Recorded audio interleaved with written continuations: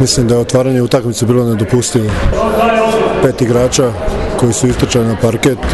moraju razumjeti da svaku utakmicu moramo igrati sa 100%, znači da mi možemo igrati sa svima ako ćemo biti fokusirani, ako ćemo ispunjavati ono što smo se dogovorili i ako ćeš imati energiju. Ne može se dopustiti da u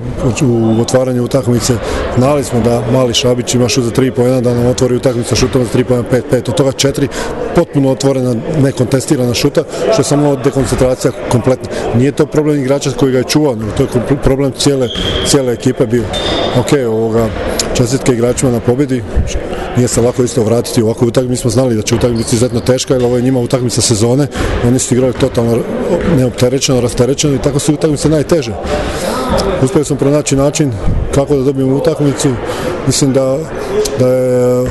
sjajno na četvrtku smo dobili puno protiv ove ekipe, stvarno Činano je drugo poluvreme i cijela ekipa, sad ne izdvaja nikoga, stvarno su bili dobri drugo poluvreme, ali početak utakmice ne dopusti, morat ćemo dobro izanalizirati da nas ove stvari više ne ponavljaju. Mislim da je ovo stvarno minuta do 12, da se svi probudimo. Pa je, odlično smo ušli u utakmicu, vjerovao sam da možemo napraviti iznenađenje, 3/4 smo odlično parirali Zadru, bili u vodstvu na kraju treće u egalu, zadnju četvrtinu jednostavno nismo mogli, što se tiče kontakt igre, zatvaranja reketa, isparirati njihovim igračima koji su fizički dominantni u odnosu na naše i 56% slobodnih bacanja, vjerovatno radi treme, prvi put smo igrali utakmicu protiv ekipe na ovoj razini,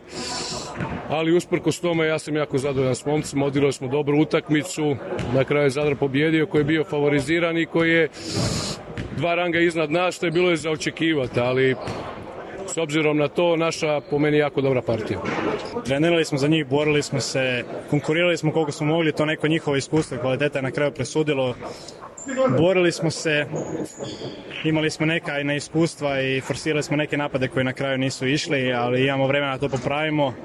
Sve u svemu zadovoljni smo kako smo odigrali i mislim da sljedeće godine u Premier ligi možemo konkurirati dosta ekipa.